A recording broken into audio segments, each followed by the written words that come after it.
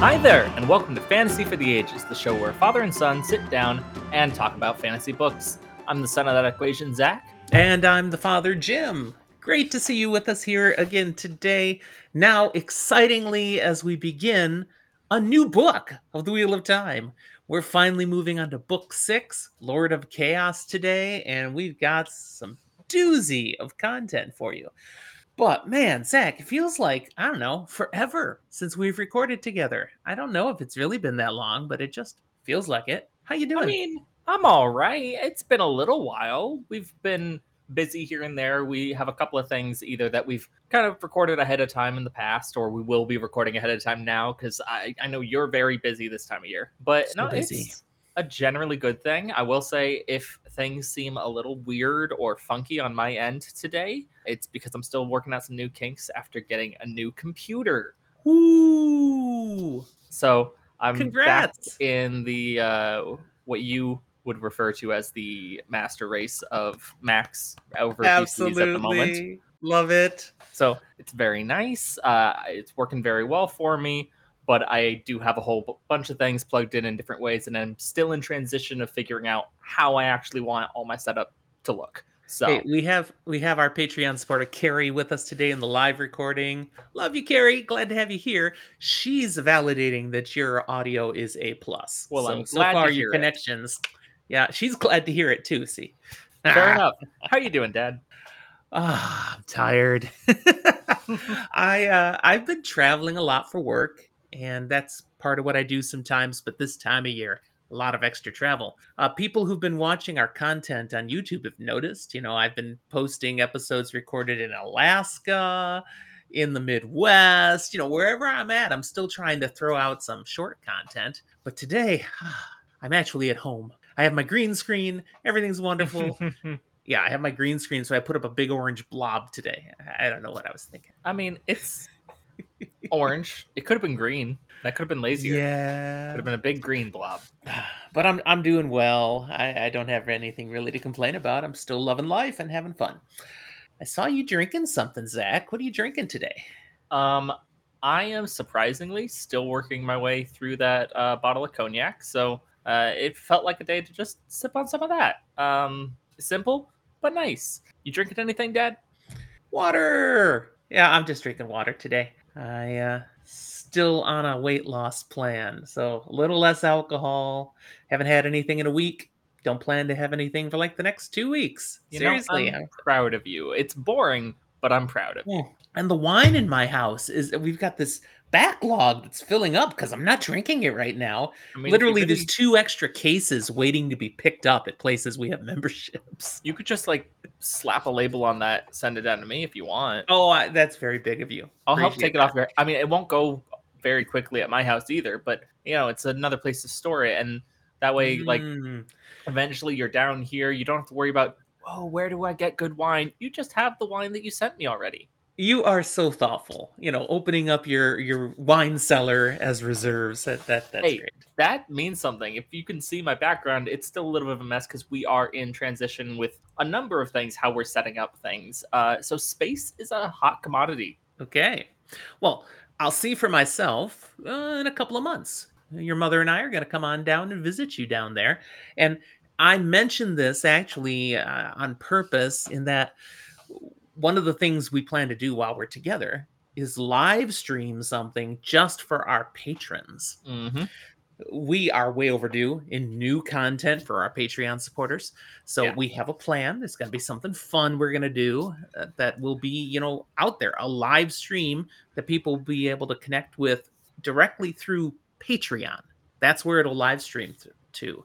So keep your ears out for that. That's for anybody Abercrombie tier and higher, that there'll be a chance to see Zach and I live. And that'll be fun, which is kind of important because some people have started questioning are you real, because they're seeing a lot of content with I'm just just me and I I'm just talk about AI. you, and I get digitally or brought in actually. or what have I done with you? Like, are you tied up in the basement somewhere? I don't have a basement, but it was funny. Someone actually commented on that. That was great. Yeah, no, I exist. Surprisingly, uh, all of us are still a little bit in shock over that. Um, But I look forward, especially if you are a Patreon, to proving it to you live when we hang out and I'm in person with my dad again. Or rather, I guess There you he's in go. person with me. I'll be with you. That's right, because I'm coming down to your casa. Very good.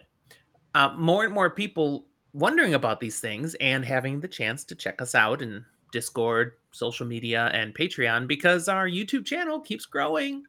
We're well over 500 subscribers now, and just the last few days picked up a number of new people in Discord. So great to have more people to chat with. Thank you for those of you who've joined us. We love having you here. Absolutely. Before we move into our content on the Wheel of Time, then, I would like to know, what are you reading now? What are you up to? Okay, I'm going to go through just a couple of quick recent updates because it has been a little while. I don't know which ones I've actually mentioned last time or this time. So I'm going to go with what I think are the last few that I haven't mentioned. So I read through and finished Night Angel Nemesis. I think I may have finished it like a day before you did. I think that's funny. I then went on and read Proven Guilty, so the next Dresden book. Good. On to then Persepolis Rising. Still getting Uh-huh. through The Expanse. I've got two more left there. Yep. Finished Morning Star, the third book in the Red Rising Okay. series. Kind of the end of a trilogy, and then there's another set of books. So All it was a right. good end there. And then finally, of books I've finished lately, just a small little thing. I got around to reading Legends and Lattes. Uh, Oh, that's on my TBR. just Is a it as fun little good as cozy people say? fantasy. It's okay. I think you have to go in with the expectation of what it is. Expect it to be, as it states, a novel of high fantasy and low stakes. Um, there's a lot that doesn't really happen, but a lot that like does happen, and so it's just kind of a feel good, easygoing story, predictable but still fine. Okay. It's not going to be my chosen genre, like subgenre forever, but I wouldn't mind reading something in this cozy fantasy every now and then. Finally, then books I'm reading currently. We've got Gardens of the Moon, which is above me. I am making my way Yes. through that, starting Malazan. I've got behind me on the shelf there White Knight, getting back to more Dresden. Uh, Great. and then I'm currently listening to something a little more sci-fi than it is fantasy, Hyperion by Dan Simmons. That's coming up on my TBR too. I've heard great things about it. Not So very that's far my into it yet. I'm a good like maybe fourth. Okay. All right. It Well, is what thanks it for is. that I'm not going update. to spoil it for you. Appreciate What have it. you been reading, Dad? Well, I started a few new books recently, so I did recently finish book 4 of Malazan, House of Chains. It was fantastic. I'm on a Malazan pause again while I read some other things. So one I'm reading right now is pictured down here to the side, center of our screen, The Return of the Knights by Gregory Contaxis. This is a self-published work of fantasy, and it's awesome. I'm really enjoying it. I'm a little over halfway through the book now. It's just book 1 of a series, so once I get done, then I have nothing else to read in it, which is always a bummer for me. I like to move right on, but I'll be looking forward to when he puts out the next book in this series because this has been good. I'll do content on it when I'm done with it, but definitely enjoying this one. I could already tell people, go check it out. Go read this book, The Return of the Knights. Second, I've got 2 different Stephen King books that I'm reading right now. The one One of over them there is and the one over there. Duma Key. Yeah, Duma Key I'm reading as a hardcover book, so I'm not getting through it as fast because I can only read it when I'm home. I don't take it on the road. Hmm. But it's very interesting so far. I'm only like 6 or 7% into the book. Not very far, but it's already piqued my interest. The other one is right below me. You can see part of it, and that's 11/22/63. And this is the best Stephen King book I've read in a long time. I'm doing it via audio, and it's just mind bogglingly good so far. I'm about 65% through it and want to know what's going to happen. It is so good. I Carrie's read mean, this one already. She's posting it in Discord, that she likes it. And I know some others. Jason in Discord, another patron, has read this before, really recommended it. So they're all right. It's excellent. I don't want to give you any spoilers, but like we know what's going to happen. But do we? Because this is a book that features time travel. And Yeah. can you change the past? So I'm looking forward to seeing where it goes and how it plays out. Great book. Again, I'm doing it on audio, and tomorrow I'm getting in a car and driving 10 and a half hours for work. So you're gonna So I finish it may tomorrow. just finish the book. I'll definitely have it finished before I make it back home by Wednesday night. So yeah, then I got to figure out what's next. All right, that's our books then, I think. Yeah. It's so great to have so many fun things to read. I'll say one other thing about books. We did just finish our September Try Reader tournament, Mm. and we featured self-published works. So there were a whole bunch of great self-published books that people had submitted. Find us on Twitter. Check out all those books that were in our bracket, not just the ones that Yeah. won, which were great books, but look at all of them there. There's some really good literature out there for people. And these were the most entertaining self-published books from SFF, people thought, and add some to your TBR. And if you're gonna check out a list, this is actually one of ours that's probably the better to check out. Just because self-published books can be so hit or miss. Sometimes they're Mhm. fantastic, and sometimes they really needed work and an editor. Um, and this is kind of some of that. Hey, a lot of various people thought these were entertaining, Yeah. and you can kind of see that These have been vetted for you. at least a little bit. You still might not like it, but you're allowed to not like what you don't like. Right. All right, let's move into Lord of Chaos. And we're going to start today at the beginning. Shock.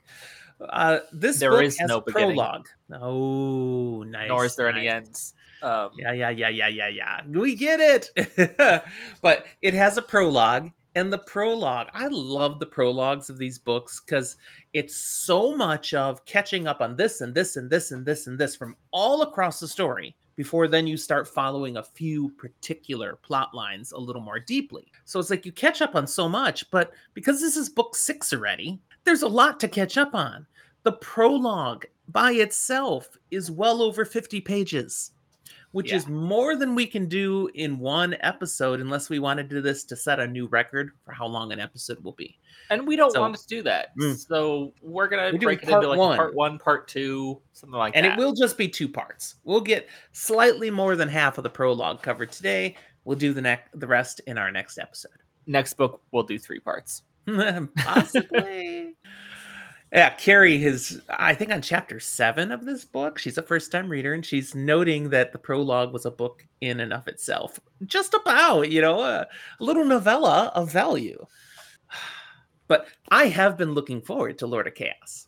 It's one of my favorite books in the whole cycle, and it's also the longest. I looked up the stats. It's Mhm. 6 pages longer than The Shadow Rising. So both of these are chunkers of books, but this one's the longest. And if you listen in audio at 1.0 speed, this one is 19 minutes longer than The Shadow Rising. I mean, they're very close. Do you still listen to audiobooks at 1.0 speed? I do. I am a purist. Once in a while, Wow. because I'm going to do something, collaborate with someone, I have to have something done by a certain time, and I'll speed up. And I hate every moment of listening to it fast. I read faster than most audiobook narrators, so I tend to have to go just a little bit faster just to feel sane. Well, with Lord of Chaos, why it's one of my favorite books is it really advances the story in a number of key ways. But the ending is amazing on top of all of that. There's a ton of material we're going to cover before we get there. Yeah. But I'm going to be looking forward to talking about the ending of this book all through the book. I predict no fewer than 4 of our spoiler rooms are going to be you talking about the end of this book. But let's get started with this prologue now. We just got to dive in. So we begin with introductions to some fantastic new world building and plot developments as we get a point of view from frickin' Demandred. Okay, a Forsaken that we've seen a few times before. We've never been in his head before. We've never seen much of him. He's been kind of a secretive, on the fringe character, and now we're with him. I have a weird thought here, actually. Have we Yeah. seen him before? We have. I'm not sure we have. Have we only seen him talked about? I think we've heard about him, but we have not I seen thought he him was yet. at one of the meetings of Forsaken in Teleron Riyadh. I don't think so. You might be right. because there was a meeting that had the one that Nynaeve and Birgitta spied on. Mogideon was also spying on it, and the men at that meeting, I believe, were Ravine and Samael. Yeah, Carrie is thinking that you're right, Zach. He's only been referenced by name, so this might be the first on-screen moment for The Demandred. reason that I think that it is the first on screen is something spoilery that I remember about the fandom back in the day that I missed out on because I was too young and hadn't read it yet. But I heard about it later on. I can't talk about it right now, but maybe we'll get there in the spoiler room. I know where you're going, and maybe we will. Very good. Well, we know Demandred's a Forsaken. We know of him. We know he's been out there doing something. Now we see him arriving via traveling. He's stepping out of a gateway at Thakandar, right on the slopes of Shaiol Ghul. Now, this is Dark One territory. All the way. We learn here this was a beautiful location in the Age of Legends, but what we see right now is quite the opposite. It's a stronghold of the forces of shadow. Why, Zach, is this such a source of darkness and shadow? Well, I mean, to be blunt, this is where the boar exists. This is where there is a physical place that like breaks to, hey, the dark one's right there. Yeah, the book explains that in an interesting way that the boar isn't like physically truly here more than anywhere else in the world, but this is where it is most sensed. So it's like it's here, and this is definitely where the Dark One feels closest to the world. Which is, of course, why Demandred is here, because the Dark One has summoned him. So if you're going to go for a appearance before the Dark One, you come to Shaiol Ghul. Yeah. We see that other things happen here. This is a place where Murdril, Trolloc, some other Shadow Spawn actually live, do things full And time. going all the way back to the Eye of the World, if you remember, we've heard about Thakandari blades. These blades that the Murdril use that are forged in Thakandar. That's here. The These Forge is special like here. tainted blades that really messed up Tam that one time. It's here. And we learn how they taint those blades. They use humans in the process of making these weapons. We see it Icky. happening. Define used, Zach. How do they use the humans?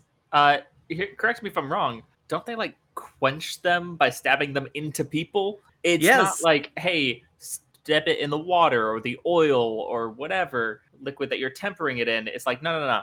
Use their blood of the still living person. Yeah. Um, So you need a steady supply of humans to make all these weapons. which like super brutal, but also there are other stories and legends and things throughout our history, throughout other fantasy and stuff that do sometimes talk about like quenching a blade in someone, in a loved one, and the power that comes within. It's not a new concept, but it is a cool one. Mm-hmm.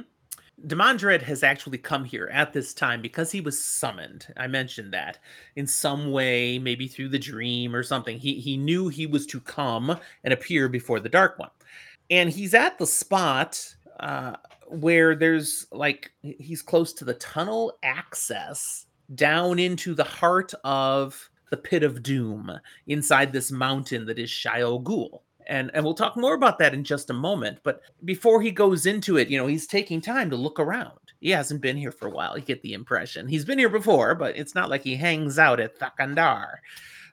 So he's just noting things around there. And then suddenly there's a Murdril next to him. Just appears somehow and has a name. This is made clear. This is significant. Murdril don't commonly have a lot of personality, apparently.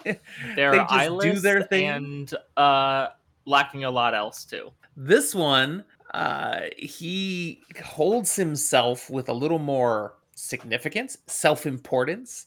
He announces his name as Shaidar Haran, which is like old tongue that is totally recognizable to Demandred. It's like, that means hand of the dark. Wow. Sort of full of yourself, buddy? Yeah, a lot of times you might be like, this guy thinks he's a little too self-important. Except Myrtle don't necessarily do that, so that's a little weird. Right. And if you're gonna do that, you wouldn't really do that in the place where you're closest to the Dark One. That's a great way to get I'm not gonna say smote, smited, smitten, because Smote, that feels a little smote. too holy, but like the equivalent. The merge roll certainly lorded over the Trollocs. They don't typically go around apparently lording it over Forsaken or the Chosen, as they're called by the Dark. That's a good way to get, like I said, smote, Speaking smited, of, I think smited is actually the correct past tense of smeet, smite. smeet, But I smeet, like all the smeet. others better. So Demandred does note this Shidar Haran doesn't seem very intimidated. What's up with this dude? He literally says to Demandred, "Are you going to keep the Great Lord waiting?" He's like kind of chastising Demandred. It's like, dude's got some balls. Okay, I don't know if they really do. We're not going to go into that aspect I of don't know. the He Shadow feels like Spawn here he today. he may not. Heck, I don't even know if it's a he. I would.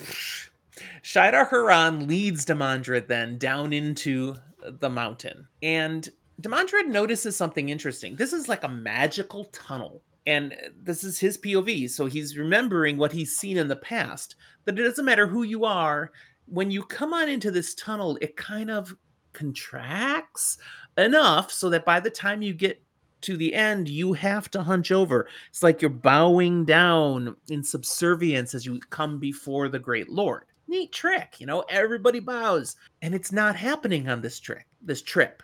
Shidar Haran is very tall for a merge Hmm. roll, and the ceiling is staying like a couple feet above his head, which Again, Demandred's like, weird. what's going on here? If it weren't for the fact that it was terrifying, nice perk. Also, why has no one tried squatting? I would imagine someone has, and it just got even lower. So I'd say don't squat, man. Don't squat. Before you know it, you're slithering. But what does this perhaps say about Shadar Haran? As Demandra notices, it's not making him bow. At the very least, Shida Haran might be more favored by the dark than you are, Demandred. Ooh, something's different. And Something's funny going on. that's always gonna chafe the chosen. At the end of the tunnel, you open up and you're seeing literally the pit of doom. You're inside a volcano. There's this bed of molten lava out ahead of you, and then you look up the heart of the volcano, and now this is part of what's freaky. You don't see the sky of Thakandar like was outside. You see something else. Just a swirling mass of twisted dark colors and stuff. What? It's inexplicable, which is I, always somewhat weird. in a weird way, I always like to think of it as like this is one of the few places that is still kind of physical, but you can see outside the pattern. Maybe. And the feeling of the dark one here is massively palpable. It's like, oh, just And I guess if you're on his team, it's kind of like terrifying and thrilling. If you're not on the Dark Lord's team, it's just terrifying. Demandred thinks about here again that this is where the boar is most sensed, but he can tell it is still blocked. Mm-hmm. Remind us, our readers here, how the boar was made in the first place, because Demandred's thinking how stupid it was that they made this boar, and then how it got sealed, blocked up. So we saw in one of the visions of the past Aiel, this whole like science experiment of some sort that didn't go well, and they bore through reality a little bit, and oop, there's the dark one. Skip forward a bit, we get through that war of power and all that jazz, and we got LTT lose there and Telamon. I've recently learned that when I refer to him as LTT, Rachel thinks it's funny. It sounds like it's going to be a BLT or something. I don't know, but Oh, funny. Yeah. it makes her laugh every time. Anyway, uh, LTT and his 100 companions, all men, male channelers, were they Hmm. actually 100? Who knows? But that's what they called themselves. They went without the support of the female Aes Sedai, and we're like, hey, yo, Dark One, let's seal you away. And it worked, kind of, but also not. And now everyone who's a male channeler goes mad. Thanks, Dark One. Did I miss anything important? That's pretty good. Yeah, that's pretty good. We do get the comment also from Demandred that this block, this seal on the boar, it is thinning. So the Dark One's presence is even more strongly felt now than it used to be. Demandred then, I'm here. I'm ready to talk to the Great Lord of the Dark. So he dismisses Shadar Haran and notices Dude doesn't go anywhere. No. What is with this Murdrel? But before he can do anything else or think anything else, he hears the Dark One's voice right in his head. It's not like heard in his ears. It's like a psychic whammy that just totally overwhelms him. And they have a conversation. Now, we learn some things from this conversation. First of all, we learn the Dark One is not omniscient. Demandred never knows just how much the Great Lord has perceived about the world versus how much he has to learn by calling people to him, like Which, Demandred. to a certain extent, like, this makes sense. We already knew that, like, ravens are called the Dark One's eyes, but we also knew they had to actually get back to Murdral to report in what they saw. So it's not like ravens just, oh, immediately this is a security spy camera, deep state surveillance that the Dark One is putting out there. So we know there are limitations already. This is just elaborating it. Here's a good one. We know the Aes Sedai have their eyes and ears. So does the Dark Lord. We learn here confirmation that Ravine is dead. Now, of course, we know how Ravine is dead. Remind our people. That's from the last book. A really, really, really big balefire beam from Rand. We also learn Lanfear and Asmodean have vanished with no trace. How did that happen? Again, we know from the last book. Lanfear we saw get tackled through an archway, never to return, theoretically. Thanks, Moraine. Unfortunately, she went with. Asmodean got stabbed in a closet, a pantry. He's just like dead. We don't know exactly what happened, but we know he was like, and then he's dead. Yeah, we'll talk about that stabbed thing in just a moment. Grendel. I don't think it was actually worded that he was stabbed, but it's always just like in my brain is like. But the wording here coming up in a moment we're going to talk about because I think it reveals exactly what happened to Asmodean. But one more thing that's mentioned here, Demandred says Grendel reported Moghedien failed to make a meeting that they had arranged. And here's the thing, as he's reporting to Demandred, Ravine dead, Lanfear and Asmodean vanished, Moghedien missing. All those things happened yesterday. Coincidence? No. Now, we, of course, know what happened to Moghedien, but we'll talk about that later, because that's coming up later in the prologue again, a reveal about that. So let's save that. We also know, to an extent, it all kind of is coincidence, which makes me go like, hey, the wheel weaves as it wills. It's like there's a pattern, man. It's almost like there's a narrative arc that we try to make things line up in ways that are compelling. I'm sorry, I'm laughing. Carrie dropped in Discord. Spider Girl is MIA. That's a good way to describe Moghedien. It's correct. Right. The spider. We learn from the Dark One's words here that Asmodean and Ravine, I'm saying this, that they both died by balefire. That's how I read what's here. Here's the specific quote. He's saying this right in Demandred's head. The chosen dwindle, Demandred. The weak fall away. Who betrays me shall die the final death. Asmodean, twisted by his weakness. Ravine, dead in his pride. He served well, yet even I cannot save him from balefire. Even I cannot step outside of time.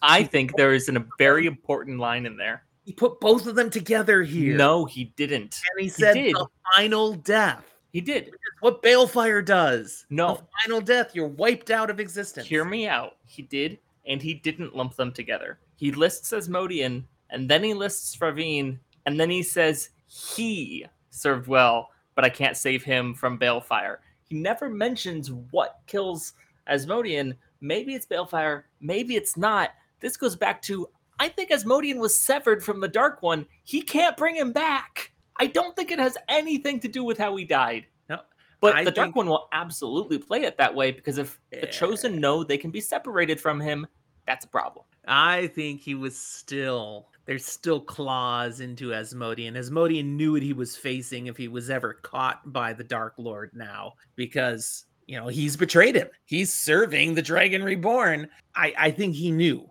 when Asmodean died. He knew. I agree there were ties, but in the mental, emotional, there's trauma. There are ties, but the magical ties, the oaths, those things, that was severed. And we are going to disagree on this. This is one of my hardcore theories that has enough in the books that it has legs, but I've yet to find a lot of people who will run with me on it.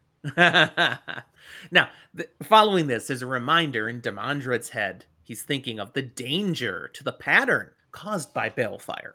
We've talked about that before. It was used heavily in the Age of Legends till everybody, both the good and the bad, realized this is literally ripping the pattern apart.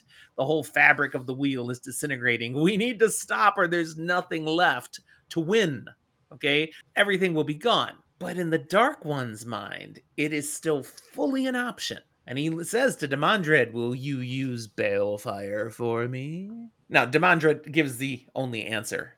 Yes, Lord. Of Yeah, course. it's like, if you tell me to, yeah, sure. But he doesn't really want to. But he will. He will. That might be foreshadowing. But we won't say more about that right now. Then the Dark Lord says, all right, I'm going to paraphrase. Here's who gets to live. Here's who gets to die. Here's your orders.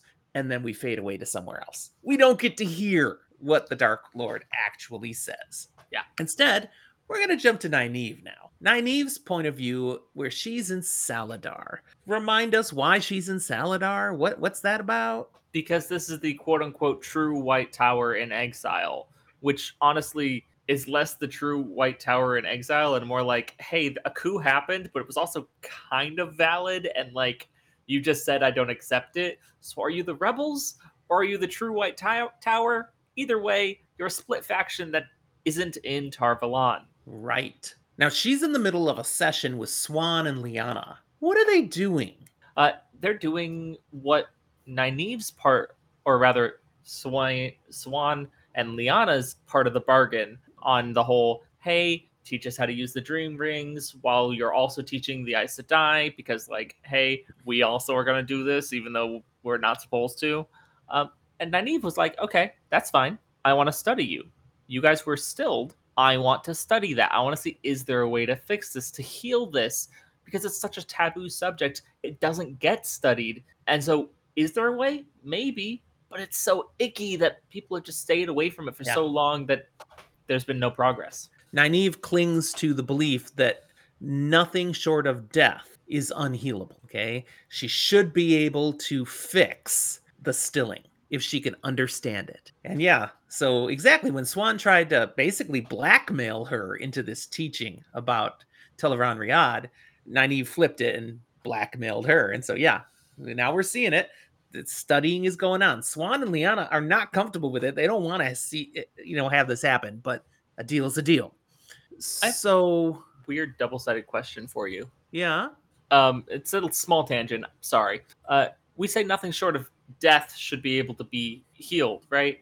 And we see that death is healed by firing the person who kills someone. Not really healed, but like you undo things, right? Yes, death is not healed. Death didn't happen. You undo things. It didn't happen. So what happens if like someone stills someone and then you balefire that person? Are they unstilled? Would that Absolutely. It never happened. That would be 100% true. I'd be curious to see that. Maybe we'll have to pay attention in the books. Maybe it happens. So again, Nynaeve's goal here is to figure out how to heal stilling. But Nynaeve still is blocked. Okay, she doesn't have the ability to just channel. And right at this moment, she's not mad. She's not angry. She's curious and doing this work. So how is she actually studying these women? Well, this is where we have to bring in the fourth person in the room. Because we had Nynaeve and then Swan and Lyanna, but we also have Merrigan. Merrigan, who was that refugee woman with the 2 kids they picked up back, getting away from the White Cloaks and Massima and the crazy people, and who stayed with them all the way to Saladar. But Merrigan, we discover here, this is the person who was actually Moghedien. It's a little on the nose. Merrigan, Moghedien. Yeah, she didn't change her name all that much. It worked. It worked. And she doesn't look like Moghedien. She does, she looks different. She has a disguise, but it's totally her. At the end of the last book, Nynaeve had captured her in the dream and made her drink stuff so that she would be asleep. Important to mention Forkroot specifically. Yes, asleep and powerless. Channeling. And what happens to you in the dream happens to you in the real world. So then out in the real world, they went and found her, and she's wearing a collar. She's got a Damane collar. Nynaeve's wearing the matching bracelet. Remember, they had this and they were studying it. Well, now they're freaking using it. They have collared a Forsaken. This is So, awesome, and icky. badass, And and icky. awful. It's so Yes. messed up. But Nynaeve is using Moghedien's power through the bracelet and collar to study Swan and Lyanna. Now, we learn a number of things here. First of all, we learn that Swan and Lyanna, there's something in there that Nynaeve can identify. She can see a place where internally, power-wise, they were severed, and it looks like a wound. Exactly. Just a power-based wound. You know, you'd never be able to see it No. physically with your eyes, but you can sense something here. The point of severing. And to an extent, if you can see an injury, if you can identify it, that does bolster the argument that you can probably heal it. Right. Other things we learn in here. Let's see. Swan and Lyanna, they know who Merrigan is. They're in on understanding this is a Forsaken. This is Moghedien. And part of that then is Nynaeve takes the bracelet off and puts it on Swan, saying, feel, wear this. What do you feel? And Swan can sense Moghedien's power. Now, she can't make Moghedien channel. She can't channel with Moghedien's power. Okay, so something about being severed, even though she can sense Moghedien and feel her emotions, her thoughts, and that she could channel, she can't do anything with that power. It's a fun, weird disconnect that reminds us that all Soldom are women who have the potential to channel. Yes, we learned that back a few books ago. And so Swan, with this on, is someone who had the potential and still can sense things, but she can't do anything with it because her avenue has been severed. And Swan is like, see, what good is this? I mean, sure, I can use this icky thing and sense her, but I can't do anything. But Nynaeve is like, no. You need to understand, only people who can channel can sense that. So this says you still have latent potential here. And if I can figure out a way to fix what's wrong, you can still tap into the power. Now, Swan is just depressed. Lyanna's like, ooh. Yeah. It does work on some assumptions that are assumptions based on things we've figured out that apparently the Shanshan Empire in the last 1,000 years didn't figure out. Didn't want to figure out. But also, we might be right. Now, Moghedien is actually clearly surprised that Swan and Lyanna could sense something through the collar. She has already previously told Nynaeve, even in the Age of Legends, being stilled was not healable. It was like, no, that's an end of story case. And once you're severed, you're done. And even back then, women would off themselves. There's nothing coming back from that. It's the end. It's horrible. I guess it's a good thing that we don't think the Age of Legends is the end all of be alls, and Nynaeve, being good Two Rivers folk, is stubborn enough to say, yeah, screw that. Now, Nynaeve also has been questioning many of the things they get from Moghedien, because Moghedien hasn't suddenly turned over a new leaf and is joyfully sharing anything they want to know. She has to be forced to release crumbs of information, and if she can twist it in any way, she does. So you have to take everything with a grain of salt. But keep in mind, when you're wearing this bracelet and collar, you can sense if the person is outright lying. You can sense how they feel about what they're saying. So Moghedien, only because she's so skilled as this Forsaken, can make some of this hard, but she can only go so far. So when she literally has said, no, you couldn't heal this back in the day, Nynaeve believes it. Does not believe that that's necessarily true, but believes Moghedien believes it's true. And may even believe that it is true, it couldn't be healed back in the day, but not necessarily because it was impossible, just because it wasn't known. And one other thing to add, another layer in here, is that they've already figured out Moghedien is crap about healing. This was not something she cared about. So she has very little knowledge or actual ability at healing, which is something Nynaeve wants to know about more than anything, and Moghedien's not much help there. In a way, it's a little bit comparable to Elaine, who can't do much more than bruises. Right. So they're in the midst of working through some of these things, talking about some of these things, when suddenly Elaine comes barging into the room, and they're all like, ah! Why are they so afraid when someone comes barging into the room? Well, when you've got someone collared in the middle of an Aes Sedai camp, who isn't supposed to be known as someone who can channel, let alone a Forsaken, let alone all of the implications, getting just randomly interrupted by a random person barging in, there's a lot of going on there. Now I'm going to back you up a step here, though. When you say you've got somebody randomly collared, there's no chain. Okay, this is just someone's wearing jewelry and someone has something around her neck. This does not look like it does on the TV show. Okay, I it is agree not it so doesn't look like obvious. something on the TV show. I will also still say, though, we have not had explicit mentioning of any culture, and we've had a lot of description of clothing and jewelry. We've had no cultures that have described a collar or even a choker as an applicable piece of clothing or jewelry. So, like, is it possible? Yeah, but also, no, it is a little bit strange. I think she's wearing this in plain sight, though. I think she is because she's definitely wearing it all the time. She is. You She better might be believe wearing that. some high necklines, something to make it fit in a little bit more. It's like it would catch an eye if it was just like, yeah, she's wearing a plain dress and this really nice silver collar. Mm. Now, they don't want anybody catching them, all the four of them, though, having conversations like this and doing something that seems secretive. That could cause some questions. Okay. And, if the wrong Aes Sedai walked in, this could get complicated. But it's not the wrong Aes Sedai. It's Elaine walking in. And she's kind of, I mean, for a flicker of a moment, she feels bad when she sees how shocked they are. But then she kind of dismisses it. It's like, what are you guys worried about? Because Brigida is literally on guard right outside the room. Nobody was going to come barging in unless Brigida allowed them to come in. And, there are some people Brigida couldn't have stopped, but she would have done something to give them a heads up someone's coming in, And is notably, the Elaine's fact attitude. that Brigida didn't say anything with Elaine means Brigida thought this would be funny. Maybe. She does have a twisted sense of humor. But no, Elaine's barging in because she's irritated, upset. She's heard things about the greater world picture right now. And she wants to do something that the Aes Sedai are not going to let her do. Correct. Okay, so rumor has reached Saladar that Queen Mhm. Morghese is dead. False, but people think it. And Randall Thor has taken Caemlyn. Kind of Which, true. yeah.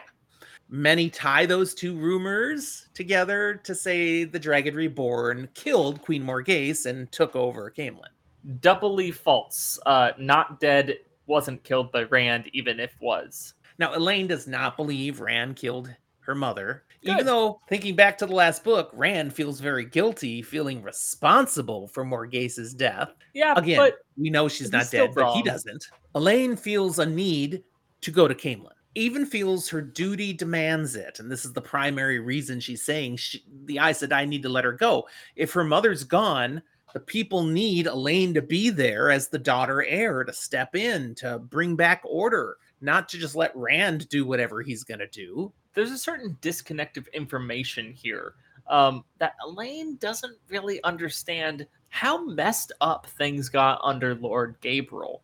To where, No, totally. to be completely honest, things are gonna maybe be more stable under Rand because everyone's terrified of him than they would be under Elaine trying to make things right again. Now, there is zero chance that the Aes Sedai, and Swan is telling her this, zero chance the Aes Sedai are going to allow her to go back to Caemlyn right now. No. For one thing, she is still an accepted. She needs to complete her training. They're not going to let her go off. But even more so, Randall Thor has already taken over Kyrian. Tyr has the Aiel behind him. Mm-hmm.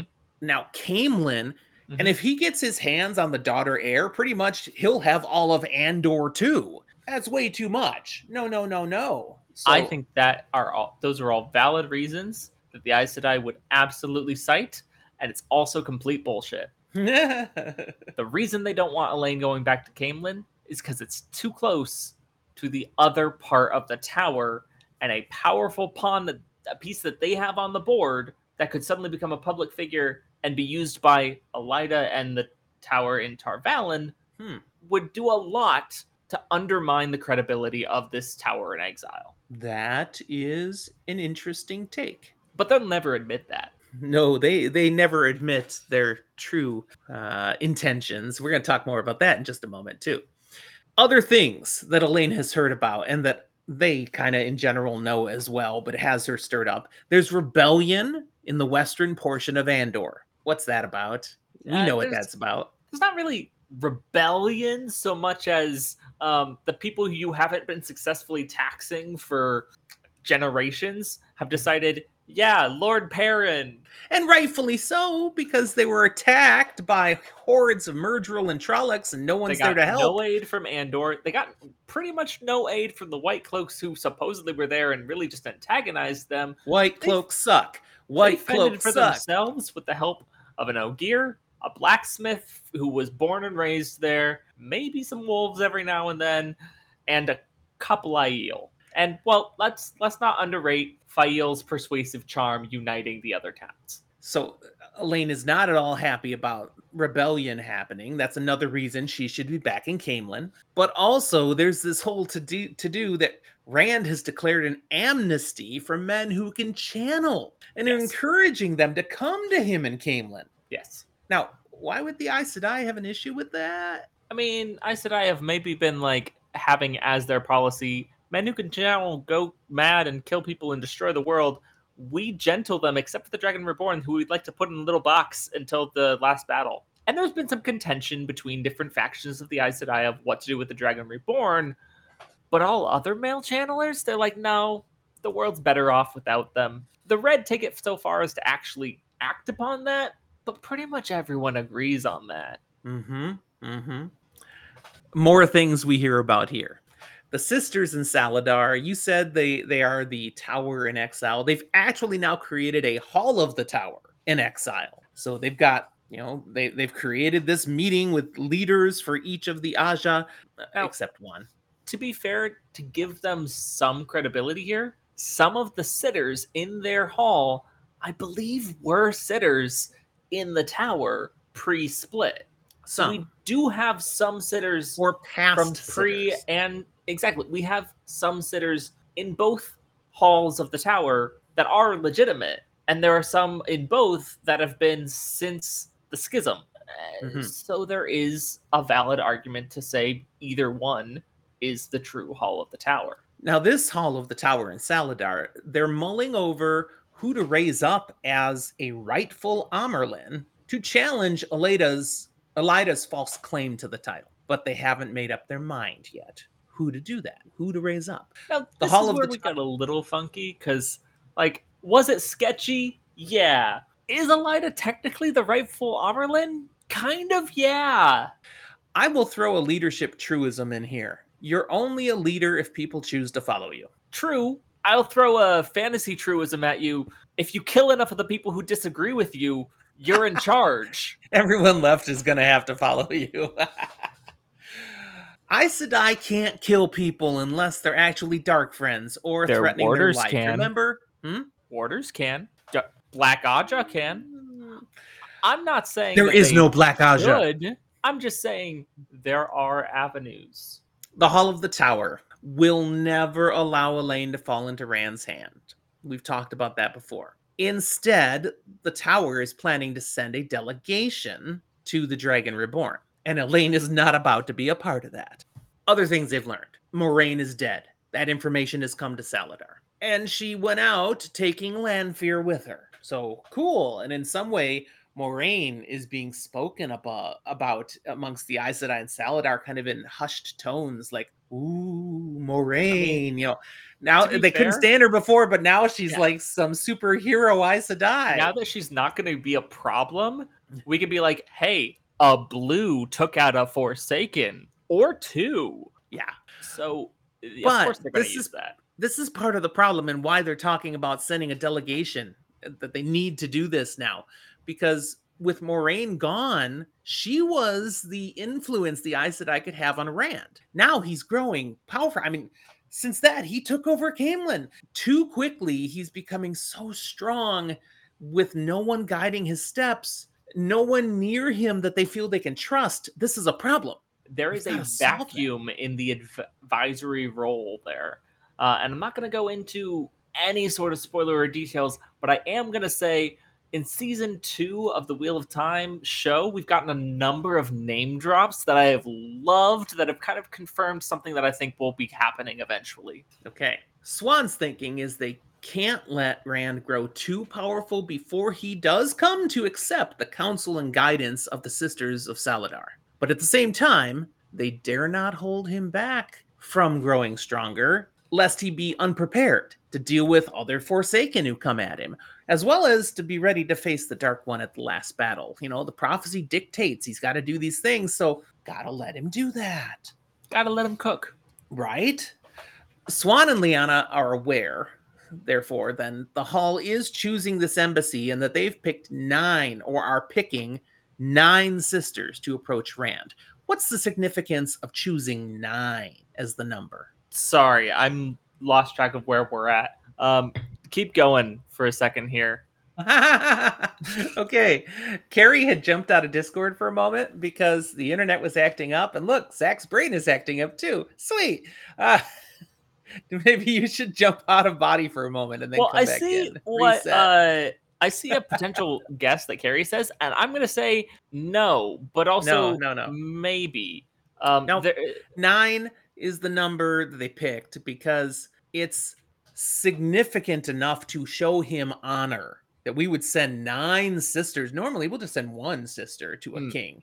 We're sending 9 to you, but not so many that you have to be worried because 13 is the magic number. 13 sisters can shield and, totally cut off a man from the power. Notably, it's important to mention a couple of little things that I think we've heard whispers of here and there, little tidbits, but I'm just going to highlight them. It is not necessarily necessary to use 13 to Did you really gentle say a man. It's not necessarily necessary? Yeah, I did, and you can deal with it. Dude. Look, I've been drinking, okay? Point being, you might be able to do with fewer. 13 gives you your best chance because 13 is the number that women can be in a circle together sharing their power and therefore have the most power to take on a male channeler. And whether it's true or not, they have said it before in the books. They believe it. 13 is the number that no man can withstand. If you have 13 sisters linked coming at you, that is powerful enough to shield any man. And 1, that might be true. 2, it might not be. But 3, if it's not, we saw last book that Rand's limitations right now are pretty much limited by what he thinks his limitations are. And if people have been telling him for the last couple of years of him learning he can channel that 13 Aes Sedai could shield and gentle him, then it's probably true. And we have heard that already. Rand, that information is in his head. He does know 13 is bad news. It's an unlucky number. Stay away from 13 sisters. Number. Now, we also hear right at the end of this conversation with Elaine, Swan drops the bit that Min is going to go with. So Elaine can't go. Oh, but we're sending Min. And Elaine leaves in a huff. Nynaeve was like, that was really nasty. Why would you drop that information like that with her? Okay, what's the deal? Why is Min going along, and why is it nasty to have shared it with Elaine? Look, they might both have the hots for the same guy. Yeah, totally. And everybody knows it in this little group. And Swan's like, it's better they duke it out here now than to let just 2 women continue to love the same man. Now, notably, we say let them duke it out here now. Min's kind of reconciled with it a little. Something about seeing certain prophecies and things. It still sucks, but it's easy to be reconciled when none of you can be around the guy. Now Min's gonna get to go hang out with Rand, and Elaine can't. That's a new level of tension in this relationship. Yeah. Now Min is going along not just because Swan's being petty about the love triangle. It's about Min is going to go and spy on him. Yeah, because Min's been working for Swan for a while. Quote unquote used by the Aes Sedai and by Swan. Both of them trying to use her for the same purpose, but both thinking they're going to use her but not let the other one use her. And Min's kind of going, well, I mean, if it gets me by Rand, I'll let them think they're using me. That's okay. Yeah. Now, of course, we also know Min has a talent, which these women here know about. None of the other Aes Sedai know this talent. Her going to be around Rand, he knows about the talent because she's told him. Yeah. So that could be useful. And notably, talent with a capital T. We're talking about Min's Mhm. visions, that she can see things, images around people, and sometimes interpret things of the future. And something that's really key about those visions, she's not seeing possible futures. She's always seeing the future. When she sees Glimpses it, of. it's locked in. It's going to I happen. I like to think to a certain extent she does maybe kind of see possible futures, and that's where I'm like, when she knows what something she sees means, she's tried to change it, she can't. It is true. But there are sometimes she sees images and she can describe them, but she doesn't really know what they mean, and maybe that's where there's a little bit up to debate. Not a whole lot of wiggle room, just a little bit, because she doesn't know That what it mm, means. the fact that she doesn't know what it means doesn't mean there's wiggle room. It's established if she's seen it, it's going to happen. But what does it mean that it's going to happen? How is it going to happen? What's its implications? She may not know any of that. I think we disagree on a semantic difference as opposed to an actual difference. Because I agree with you, it is going to happen. But if someone else hears what she says and interprets it one way, Interpreting wrong. but they're wrong, then in a way, it feels like it changed. It didn't, It never changed, right? but that's not really how it's perceived. Now, separately here, we also learned that Nynaeve, Elaine, Swan, and Lyanna have all been taking time with Merrigan, Mogideon, pumping her for information, trying to glean stuff from her. And this is why Swan and Lyanna actually know Mogideon is the true identity of Merrigan. Because originally, only Nynaeve, Elaine, and Birgitte knew this. Swan and Lyanna were brought in because as initially the ladies are trying to get information out of Mogideon, they're not just hearing things you can do with the power, they're getting intel, dark Yeah. friend plots, things about other Forsaken plans and stuff. Things that, okay, the sisters should know this, but there was no way that Elaine and Nynaeve could just go to the sisters and say, we've learned this, and be credible, heard, However, or not suspicious. there You is know, a way to have Swan and Lyanna and their various eyes and ears in the world, in the tower even, have trickled in little things. And hey, they're freed from the oaths. They can lie about the yes. source of this information. This is where Swan and Lyanna had kept their significance and importance in influencing what's happening with the Aes Sedai because they were allowed to keep their access. They are the source of information for the rest of the sisters. So if they just happen to slip in something else they heard, Mhm. now the source is actually Mogideon, but like you said, they can lie. This came through the usual means, but it's credible because it's coming from Swan and Lyanna, who can't lie. The rest of the Aes Sedai think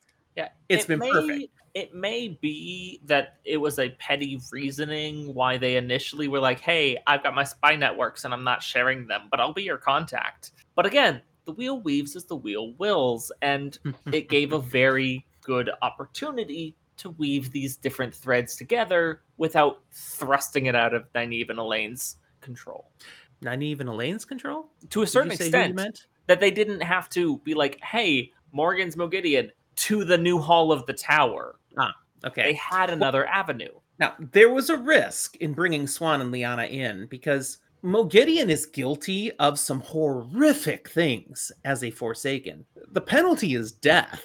She should be executed right now, Yeah. but she's an asset. If they can use her, get information out of her that they couldn't get from any other source. Now, that's how Nynaeve and Elaine feel. But what if Swan and Lyanna had felt different? That was a risk. But it turns out, nope, Swan and Lyanna, they see the same thing. But they also agree we can't let anybody else know. Because It's for every Aes Sedai who may say, wow, we got to use her, there'll be 10 others going, burn the witch, burn the witch. and let's bring in the elephant in the room. There's a solid chance that at least one of the Aes Sedai and Saladar is Black Aja. And if Black Aja hears we have a Forsaken who's telling us things, they're either going to try and free them because of some misguided, oh, I'll be rewarded, or they're going to kill them. Now, getting information out of Mogideon, a little tricky. We've said that. They could be making her, they could torture her. They The could be TV doing show has worse. actually done a good job of showing how that can be done with this, but the books are accurate too. You can use the bracelet and collar to physically torture someone, but that's icky. They don't really want to do that. Nynaeve doesn't want to have anything to do with that. So they instead they have used the threat of you will work with us or we'll turn you over to the others and you'll be executed. Turns out Mogideon really doesn't want to die. It's almost like turning to the Dark One to save your own skin means that self-preservation is a really big motivator for you. Yeah, turns out. Okay, now we switch POVs again. We're jumping to Elaine as she's left this conversation and she's headed off somewhere and she's beelining to get to a person she needs to talk to now. And that would be, Min. yeah, she's going to Rand. So she's got to have a conversation with her. Along her way through Saladar to find Min, we get some other little nuggets of information. Prologue does nuggets. One, the reminder that Gareth Bryn, the former leader of the armed forces in Camelin, is now here in Saladar and is raising up Saladar's army for the sisters. Elaine knows him because, he was always around in Camelin when she was a little girl. He was a little more than just around, though. What was his history there? He might have been shacking up with her mom and the captain of her guard at the same time. At the Love Shack. Yeah. Elaine has been revealing, we learn, discoveries to the Aes Sedai sisters, things she and Nynaeve are figuring out, and it's been raising up their status amongst the sisters. Now, most of what they're sharing, they've actually been eking out of Mogideon, but they play it Most. off as this is something we figured out, and they're like, ooh. Every now and then there is a little bit of something, and I kind of hone back to the fact that like Elaine's pretty clever. She kind of figured out some of how the Adam was working and these various things. She does figure things out, and even off of Mogideon's information, sometimes figures things out for herself. One of the most impressive things Elaine figured out for herself was how to make ter'angreal. And she is a celebrity for this because no one's been able to do this since the Age of Legends. It's a lost art. And she's trying to help others learn how to do this. Elaine's actually kind of frustrated with herself because, for every 5 attempts she makes, maybe one of them works and maybe doesn't even work real well. But the other Aes Sedai are like, girl, no one's been able to do this at all. You're like, fine. Look, you at 20% is better than 3,000 years at 0%. Yes. Now, a lot of the discoveries that Nynaeve and Elaine have made through Mogideon, they actually haven't passed along. Yeah. They're only giving the things they figure won't hurt them. So, the like, things that will one help, of the things but not be suspicious. One of the things they've learned is how to invert a weave. And this one, no problem. We'll share this with everybody. Do you remember? Can you tell people what inverting a weave does? I mean, to put it very basically, it hides it. It makes it invisible to people who are channeling. Usually you can see weaves that are there. Even if you like tie them off, you can just see them floating around. But if you invert it, it just kind of flips it inside out and oop, you can't see it. It's invisible now. Yeah. They have learned how to hide your ability to channel. Because that's something we learned all the way back in the Eye of the World. A channeler can sense other people who can channel, but there is a way you can hide that. They're not sharing this one. Huge. It is huge. Why haven't they shared this one, though? There's a specific reason. I don't know off the top of my head. I think they should have. Yeah. Well, no, there's a huge reason they haven't. Mogideon is using it. Yeah. If they reveal how to sense when somebody can channel but is hiding it, they could find Mogideon right there in the camp in Saladar. The gig is up. The jig is up. The jig is up. Yeah. So I hear you. I see you. Both of them have had enough time with the Shan-Chan. They should understand the clear and present danger and going, hey, maybe being able to hide the fact that you can channel would be a good thing. Yeah, maybe. They're not thinking that far ahead, unfortunately. They probably should. They've also learned how to mask your appearance, which is what Mogideon's doing all the time. She doesn't look like Mogideon. She looks like someone else. That's a weave that has been inverted, and they're not showing how to do that. They've also learned how to do compulsion. They're not using that one. They all They're not agree this using it, is and they're not going to teach totally a people it key. either. But yeah, they're not sharing because I mean, oh yeah, we figured out how to use compulsion. That'll go over like a lead brick. That being Yeah, no said, they're one. still going to keep it in their back pocket, and this is that little bit of like, I hate comparing them here, but it's a little Leandriny of like, if you've got that little tool, having it to be able to use it but not share with others can help. You probably won't Interesting. use it very often, but it's so tempting if it's really, really important to maybe use it. We learned that many sisters, because of these discoveries, are quite impressed with Elaine. Sort of naive, but not as much because of Nynaeve's block that they're all aware of. She's got to get over that block, and they're trying to see she gets through that block. But Elaine, there's no block. They're like, you need to be raised up to Aes Sedai. And so as she's going across the camp, she does run into two of these Aes Sedai who, have a quick conversation with her, and they point blank say it. As soon as we're there, we get you tested, we get you on that oath rod, you should be full sister. That's cool. They're also like, now don't let your head swell. But quit beating yourself up for, having some struggles with ter'angreals. You're doing awesome. Now, I think there's a little bit of a funky, interesting thing here that we won't really see until later on, and so I won't go into the specifics. However, while the oath rod is necessary to raise sisters, and that's a whole thing, and it's like, yeah, we're gonna wait because of that. There doesn't seem to be any emphasis on actually like preparing Elaine or Nynaeve to be tested to raise. So it kind of feels empty when some of the sisters say this. It's like, yeah, this should be a thing that happens, but no one's actually moving towards that. There's no point in preparing someone until they actually have the chance to be able to do it, is what they're thinking. I think that's an excuse. Ha. Elaine, another thing we learn, this is in her thoughts, she's committed to being Green Asha now. Okay, this comes from her thoughts because they just talked about we need to get you raised to full sister. Now, she definitely needs to be Green Asha, is in her mind. Why? 2 reasons. 1, she would like to marry a warder.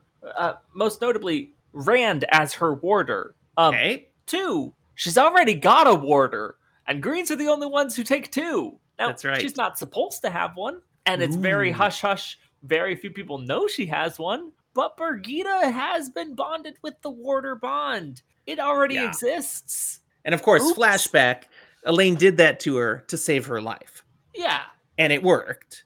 Yeah. But it's still illegal. Yeah. For good Bad reason. things would happen to Elaine if it gets discovered Birgitta is her bonded warder. It's Which, like, notably, we haven't even gotten to that in the Wheel of Time TV show. But Rach and I have already been talking a little bit about warder bonds and things, especially as we've seen it. She also agrees it's kind of rapey. If it's done against someone's will. Exactly. Absolutely. What else do they need to keep secret about Birgitta, by the way? She might be a hero of the horn, and like that's not okay. And like usually they get born and normal, but hey, a Forsaken shunted her into the real world for the world of dreams. Oh, and hey, the so heroes of the horn chill in Teleron Riyadh. I guess that's the thing people don't know. There's so many secrets, and Elaine is feeling the weight of that. I mean, Aes Sedai keep secrets all the time, but the more they get embedded into this stuff, Nynaeve and Elaine find they have to be keeping so many secrets. Ugh. Elaine is certain that as she and Nynaeve have revealed some of their discoveries, some of these Aes Sedai aren't surprised. They're like they knew some of these things already, which again, secrets everywhere. We're revealing these new things we learned from a Forsaken, and some of you already knew how to do this and just didn't tell anybody. It's like, Elaine, some of those are probably Black Aja, but that's a secret too. There is no Black Aja. Exactly. Elaine finally finds Min, who's glad to see her, sorta. See, Min just learned earlier this morning that she's going to be going to Rand, and she's been like, I need to go tell Elaine. This is awkward now. And she was like, what do I say to her? How do I approach her? So, okay, Relief, you're here. Now we have to talk. She shares, Swan's sending me to her to spy on Rand, to report back. Then she even gave me names in Camelin that I part of the Eyes and Ears network. I can report to these people. And Lane's response is, and you won't, of course, which Min, you can just see relieved. It's a nice of course not. Like, hey, they're on the same page here. We're going to use that excuse to get there, But yeah, no, We're we're Team on Rand, Rand's man. side. We're Team Rand, yeah. Now, we're reminded here, Min and Elaine have actually grown very close. They're Mhm. like sisters. They happen to both love Rand. There's a little awkwardness with that, but they don't want that to come between them. They genuinely care for each other. They are tight. But right And now, Elaine's feeling a little jealousy. truthfully, both of them could use some time amongst the Aiel, where we've already seen a custom and culture that prioritizes your sisters over the person you're with, and then even is like, "Hey, you want to be with me? You got to be with my sister too." Now, again, Elaine is reminded of secrets because Min's talent, which we've already talked about, Mm-hmm. no one in the Aes Sedai camp knows about that talent, except again, Nynaeve and Elaine, and Swan and Lyanna. They're the only ones that know about this. Birgitta doesn't even know, but Min doesn't know about Birgitta. She literally makes a comment about Birgitta. Does she really think she's like Birgitta, the hunter, the hero of the horn? Don't I worry, Min. mean, She it's doesn't kind of think she's weird. like the hero of the horn. No, she doesn't. And Min, they haven't brought her into the circle of knowledge about Moghedien. Doesn't know. Secrets. But Elaine then does ask Min to do something. Okay, fine. You're going to get to go be with Rand. I want to be with Rand. I can't. Will you take a letter to him? Yeah, And my because first letters thought have was, oh worked out boy, here we so go. well for you in the past. You An want to send Elaine two? letter.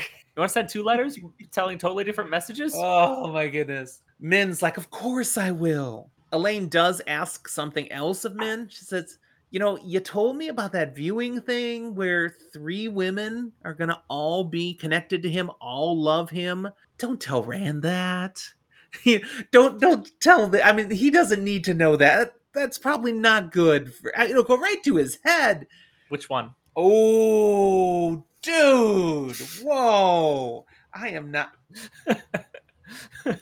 Okay, I got to say that. I'm not touching this. Uh, I've been now, waiting on again, that all episode. yeah. Now, Min and Elaine, they are 2 of these 3. They still don't know who the third will be. Of course, we know who the third is. But Min assures her, yeah, you're probably right. I mean, it's hard to know how Rand would react, but we'll keep that between us. Now we jump to one more point of view. This is the last one we're going to cover from the prologue today. And this is Fail. We had no Perrin or Fael in our last book. We get it right away in the prologue, though. Look, to be fair, Fael is here. am I excited to see Fael? Am I excited to see the 2 rivers and Perrin? Probably. Yeah. We very quickly get to see this is a transformed 2 rivers.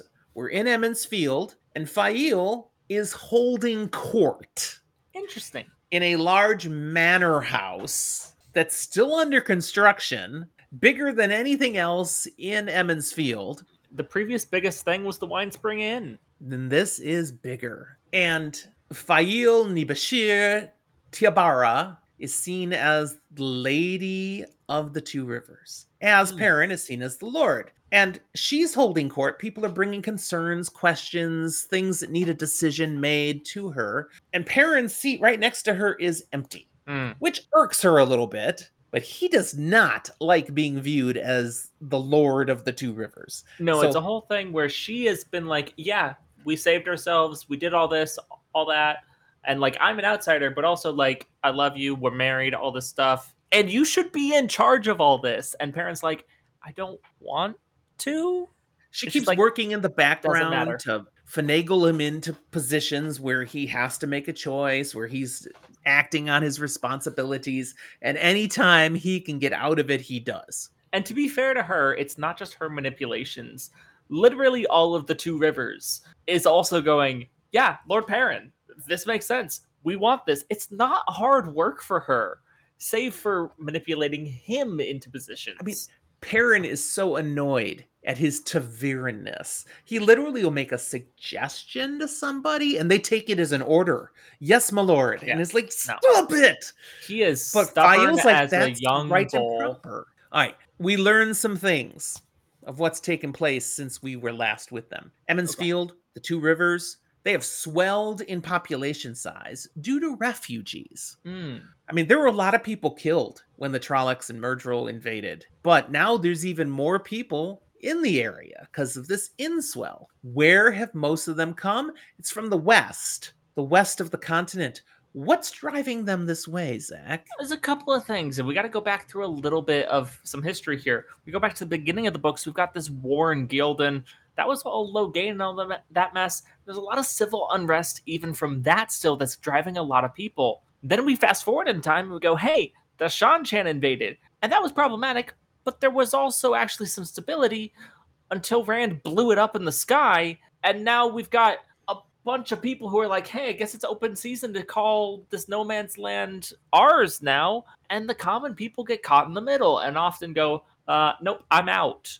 But then we Yeah, also go, "Hey, there's also this whole mess of the Prophet and the White Cloaks, and some people aren't really interested in that, and so it's the mass exodus from a lot of different places, so that not any one place is losing everyone, but a lot right. of places are losing enough people that the Two Rivers is more than at capacity. And the Two Rivers has something that a lot of those other lands don't have right now. Two Rivers? Safety. No, they all have rivers. Oh, okay. But there's safety. Okay. There is a lord and lady in charge Yeah. protecting them. There is governance that's working. There's even the There's establishment of, hey, we don't just theoretically protect you. We fought off a whole bunch of Trollocs. We literally protected this area. so as these people come into the area and they hear about Lord Perrin and Lady Fail, they're like more than happy to offer their allegiance. You And have it provided a safe haven. We it will do doesn't whatever hurt you say. to Let us tag stay. on the reputation of Manetherin that a lot of people have forgotten about, but they love to have this legendary old empire that we could be a part of. That's shiny and not Uh-huh. new, but cool. To work to make things safe, there have continued to be patrols up into the mountains of mist, the outlying regions of the two rivers, hunting down Trollocs. They don't find many anymore. Murdril are gone, but they do find a stray Trolloc still and, take care of them. They're keeping people safe. So the refugees love being here. They're stepping into all the holes that were left. So, like farms that have been burned to the ground or abandoned, and all the people from those farms are dead now, refugees are moving in. There's less people to do the work that's needed. Well, now all these people running businesses have a lot of new apprentices and Hmm. people signing on. There's even new innovations coming. This is one of the things Fail deals with when she's holding court. Good old Sen Bui comes, the Thatcher comes Hmm. before her, wanting her to fix a problem. Well, apparently, one of the guys who's come in from out of the area is an expert at building slate roofs. This is competition. Sen Bui is not happy. It's also Fail's better like, than Thatch. Fayo's like, free market, dude. But she doesn't just say that. She says, Lord Perrin and I did choose Thatch for the manor house. We're showing you our support and respect. Yes, milady. Thank you, milady. But that stupid slate guy, calm down. Yeah. And, this is the kind of things that are happening. There's new people making fabric here that they never used to have. The stout two woolen wools. Oh, now there's fancier stuff. There's all sorts of innovations coming with these refugees. It's not the two rivers that the Emmonsfield Five left once upon a time. No, but it does make a nice case for the benefits of taking in refugees, immigrants, and the new things that they can bring to your culture. It's true. Other changes. Days Conger is the wisdom in Emmonsfield, not naive anymore, and there are new wisdoms in actually each of the towns now. And those are people that Fail works with to kind of try to manage things, keep things all positive and going the right directions. The Two Rivers is definitely rebuilding. They're working very hard at it. And Perrin and Fail are seen by all as the ones who are in charge. But Fail is the one doing most of the work to keep up appearances. Yeah. They have lost some of the young men of the village, but now I'm not talking about people who died to the Trollocs. I'm talking about the ones who survived, the ones who were riding out to battle with Perrin, and now that things have calmed down, they want more of what Perrin got. There's a little So bit of Perrin went off and saw the world, and well, didn't Matt and Rand go with? And even for that extent, where did Egwene, Nynaeve go? They want their own adventures. yes, so that's become a thing now. People never used to leave the two rivers. Okay, some of these younger guys, they're out testing the waters. They're exploring the world. And I'm sure some of them will do great, and I'm sure some of them will die horrible deaths. Most probably. There is a concern in the Two Rivers over the odd weather. There's been no precipitation. At this point in the year where we're at, the first snows should have come up in the mountains, and there's nothing. It's completely dry. That Everyone's kind of sucks. concerned about that. Global warming is a big problem, guys. Two other little tidbits we get here before we get to move on to Perrin is that Aram, the former Tuathaan tinker who picked up a sword during the Trolloc attacks, he's training hard now with Tam Althor, learning everything he can about the sword. He is all in. He has left his tinker roots behind. I feel But the like saying, Tuathaan, those tinkers, yeah, they are still there. They have a camp outside of Emmons Field. They haven't gone anywhere, but Aram and them, there is a divide. I feel like saying Tuathawan Tinker is a bit of an oxymoron. Like, it's the same thing twice, but one of them's kind of pejorative. I didn't call him a Tuathaan tinker. I said You called- Tuathans, the tinkers. You I called used both phrases. Aram the Tuathawan Tinker. Not to my knowledge. I may be stumbled over my words, but let's not get stuck in that. The last tidbit was Loyal. Loyal's still around. He's become a big favorite of the children of Emmons Field. You know, at Oh, yeah, first people he's were like, really good. oh, big No, monster. He's really good at uppies. At what? Uppies. Uppies.